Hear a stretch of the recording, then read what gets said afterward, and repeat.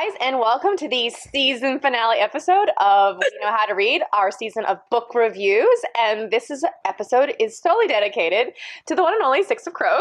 I'm so excited. This has been, I would say, a long time making, except we didn't know we were making it, but here we are. Yes. Fate. Oh my gosh, I'm so excited. Yes, this all stemmed because 2021. Right. You decided to share with the world your love for them. I did. The Six of Crows was number 3? I think so. And Crooked Kingdom was number 1 that year. So, and then I was just constantly, anytime anyone talked to me about books, I was like, have you read Six of Crows? Yeah. Because if you haven't, you need to read Six of Crows. Mm-hmm. Literally, I recommended this book to everyone in 2021. You did. Her Kingdom, Six of Crows was her Savage Lands. It was. It really was. Honestly. Mm-hmm. And so the way I devoured these books, and there's only 2 of them, so it's easy to, but... Exactly. And if you guys have been following along this series, you know that a few episodes ago, we both surprised each other by reading each other's lives from our 2021 series. I can't guarantee that this is going to be a reoccurrence for this year's top 5. I know, it just might be swapped. Right? So this is not necessarily going to be an annual thing that we're doing. No. Well worth it because both of our top reads, either person has grown to love. Yeah. Oh, yeah. When I say this, Savage Lands will forever and always be my number 1. Oh, of course. Well, they're so different. You can't you can't put them together. I mean, this is straight up YA. Oh, yeah. And I think, when I first started reading it, it was a little bit of a struggle because I really don't read YA. Yeah. I was just like, these are children. Oh. What are we doing? I mean, what saved it was the violence. Not that there was a lot of violence. I mean, there was a lot of violence, but there wasn't a lot. Yeah.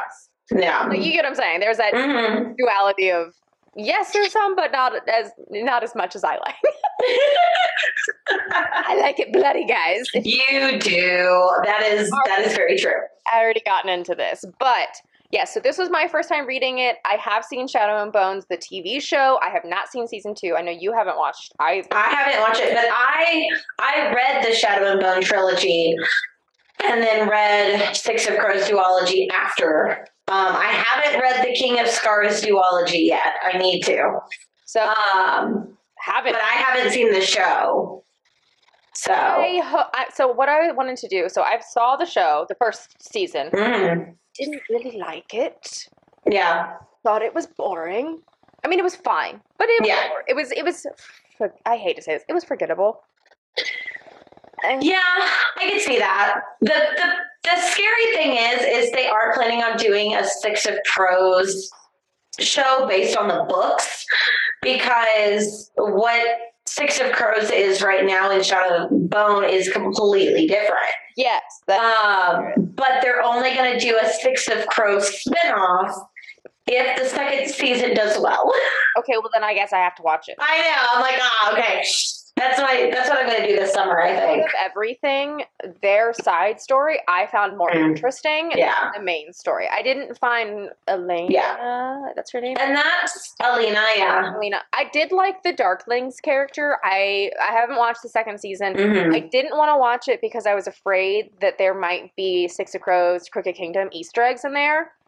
Oh, that's smart. So I've been holding off to finish Crooked Kingdom so I could then go watch the second season. I have intentions of watching it. I just didn't want any spoilers. Yeah, my thing is still I liked the Shadow and Bone trilogy. It's very basic YA fantasy, girl finds out she has powers, kind of stuck between 2 love interests. Ish, sort of, without spoiling anything for the show. And it was her first series, and she even one of the reasons I didn't want to watch this show, and I think I've mentioned this before, is because they changed so much. Because Kaz and Inej and Jesper, they aren't in Shadow and Bone. No. like at all. And so she went back with this show and fixed the things that she would want the books to be if she had written them now, which I get. So I have a love-hate for that. Like, the purist in me is like, stick to the content. Mm-hmm. Like, the realistic side of me that, like, if I had the opportunity to make my novel into a show, and things that you just can't articulate all the time in writing, as hard as we try, that I would, if I could make the chance to do it visually, I would. So, like, I get it from her, like, as a visual person. Yeah, she's taking the opportunity to be able to express the full story that she sees in her head that she couldn't do at the time of writing it. Yeah. So, like, I get it. But if you don't know who, we've never said her name. I know. So, why don't we talk about the author? Yes. The one and only Leigh Bardugo. Yes. So Leigh Bardugo, according to her website, it says Leigh Bardugo is the #1 New York Times bestselling author of Ninth House and the creator of the Grishaverse, now a Netflix original series, which spans the Shadow and Bone trilogy, the Six of Crows duology, the King of Scars duology, and much more. Her short fiction has appeared in multiple anthologies, including The Best, American Science Fiction and Fantasy. She lives in Los Angeles and is an associate fellow of Pauli Murray College? Never. Pauli Murray College at Yale University. Oh. So. Meh. Okay. Yeah. Oh. You know, I've read a lot about her in the last few days. Let me see if there's anything different on the book. And I keep forgetting that she lives in LA. I don't know why. Oh, there's more in the book of her about me. Oh, yes, do share. So with over 1 million copies sold, her Grishaverse band, we already talked about that. She also has The Language of Thorns, which I haven't read, but it's about all of the saints from the Grishaverse. Which I think that'd be really interesting. I need to get it and read it, but I haven't yet. With more to come. She also worked on Wonder Woman Warbringer. She was born in Jerusalem, grew up in Los Angeles, graduated from Yale University, and has worked in advertising, journalism, and even makeup and special effects. These days, she lives and writes in Hollywood, where she can occasionally be heard singing with her band. Oh, well, shit. I know. Good on you, woman. Right? That's pretty cool. Okay, I'm being dumb, but is Wonder Woman Warbringer the name of the movie? Or is that a book she wrote? No, I think it's either a book or it's a comic book. It is.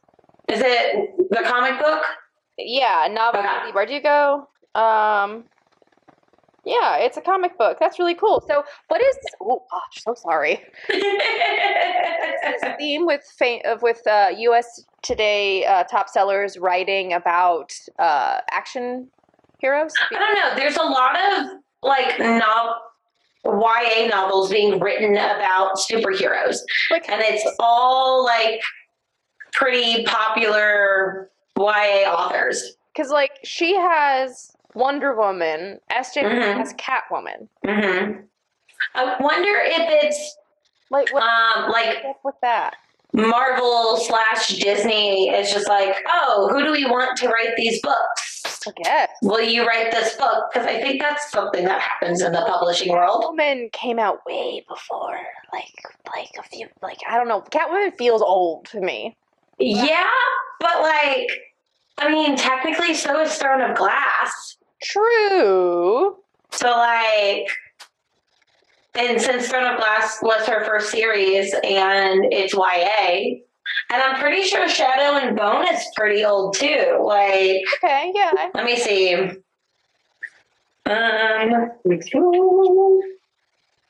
Love having the books right here with me. Easy peasy. Yeah, text copyright 2012. Oh, shoot. So, yeah, it came out in 2012. So it's been around 11 years. Damn. Okay. So we can't avoid this subject because it is iconic. And if you follow book news, I've already heard about this. Mm-hmm. It is like something that I like to drop to my non-book friends just to like show them how amazing this is. Because the people that they, like famous authors that they know J.R.R. Tolkien, they know like, I'm blanking on some really famous authors right now. And what's this? Talking about like classics? Yes, but no. Kind of like Tolkien. Who writes it? Stephen King. Stephen King. Oh gosh. So like Stephen King and David Patterson. James Patterson. Sorry, David. David Baldet. Nope. David Patterson's my uncle. Oh. It just happens that his last name's Patterson, but his first name's David. So, like, they know, like, James Patterson, Tolkien, what's his name again? The other one? Stephen King. Stephen King. God, I keep forgetting his name. And then, of course, the one and the only, J.K. Rowling, because they're just common. So, recently, and, like, recent as of, like, March, so this is April when we're filming this, there was a big headline breaking for Leigh Bardugo. She recently signed with her current, I think it's Macmillan, like her publishing company. She got a really, really big deal.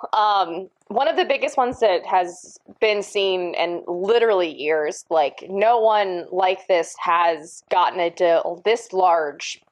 I want to say since J.K. Rowling. And she even did it like an upfront. She got it based by per book. Mm-hmm. And this is probably like, everybody talks about like, oh, I want to make it big as an author. Like I want to get that book deal. And like book deals really aren't as big anymore. Yeah. Like, these like big things. Even like 1 or 2 books, max 4. Depending on the author, but it's still like it's not like this make or break thing. And she's obviously been on this game for a while now, but the fact that she got an 8-figure 12-book deal, it's insane to like, and she's getting an 8 figures. Now, as we know what she's published already, but in publishers lingo, believe this is known as a really nice deal. For context, Prince Harry, absent Duke of Sussex, signed a 4-book deal with Penguin Random House worth $35 to $40 million and sold over 1 million copies of Swear on the first day. So that's 1/3 of how many books she's been asked to do, and she's 8-figure up front. Shit, is that going to be all? What? Well, I know, like, she has Ninth House, and then she just had the second one released. Hellbent, right? Hellbent, yeah. So is it going to be like more of those? Are we getting more Grisha first? So it says that it's going to range in a wide variety of levels and topics. So she's apparently going to be branching out, potentially doing some graphic novels, YA, and adult. No word on the topic, but I'm assuming it's going to stick within the fantasy realm. Because, come on, what's better than the fantasy realm? Nothing. I mean, maybe a little murder. Like, yeah, but you could have murder in the fantasy realm. That's what I was thinking. Just murder. You can have your cake and eat it, too. Like Stephen King who? Clearly you're right.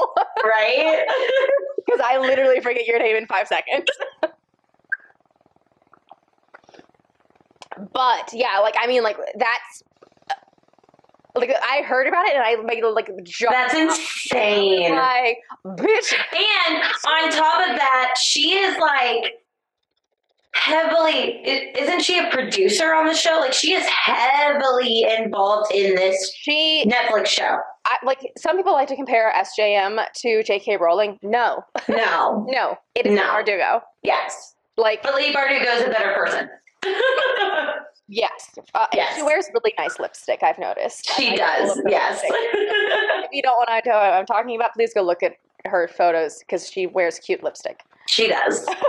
She does. If you haven't read the book, and if you haven't watched the show, and if you haven't picked up on some of the things we've words like Grishaverse and things like that, but because that's where it takes place, and we should probably get into the book. This is a spoilers episode. It is. We're not sugarcoating anything. So I'm gonna read the blurb of it, and then you should probably just like leave out. I will say I am gonna drop some fun facts on us afterwards, so you might be able to stick around, but it will tell you a little bit more about the book. So I think you're safe on spoilers, but no promises. Play it on your own risk. Go ahead, share it. All right. Okay, so getting into Six of Crows. So we're only going to talk about Six of Crows today. We're going to get into Crooked Kingdom another time. But Six of Crows is the first book of the Six of Crows duology. On Goodreads, it has a 4.5 star with 796,778 ratings. Pardon? Yeah. And 87,318 reviews. Well, damn. Yeah.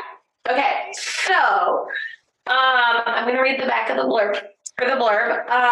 Ketterdam, a bustling hub of international trade where anything can be had for the right price. And no one knows that better than criminal prodigy Kaz Brecker.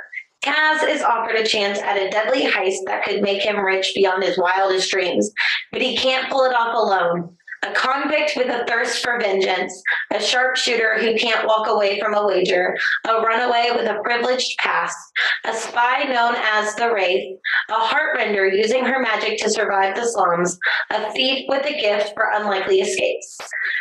Kaz's crew are the only ones who might stand between the world and destruction if they don't kill each other first. That's true. Yeah. So literally, if you don't know much about this, it's fantasy Ocean's 11 with gang members. Okay. You just said Ocean's 11, and I just want to say I love the ocean movies. I know. They're great. They're like a comfort show. Which is why one of the reasons why I love this book so much.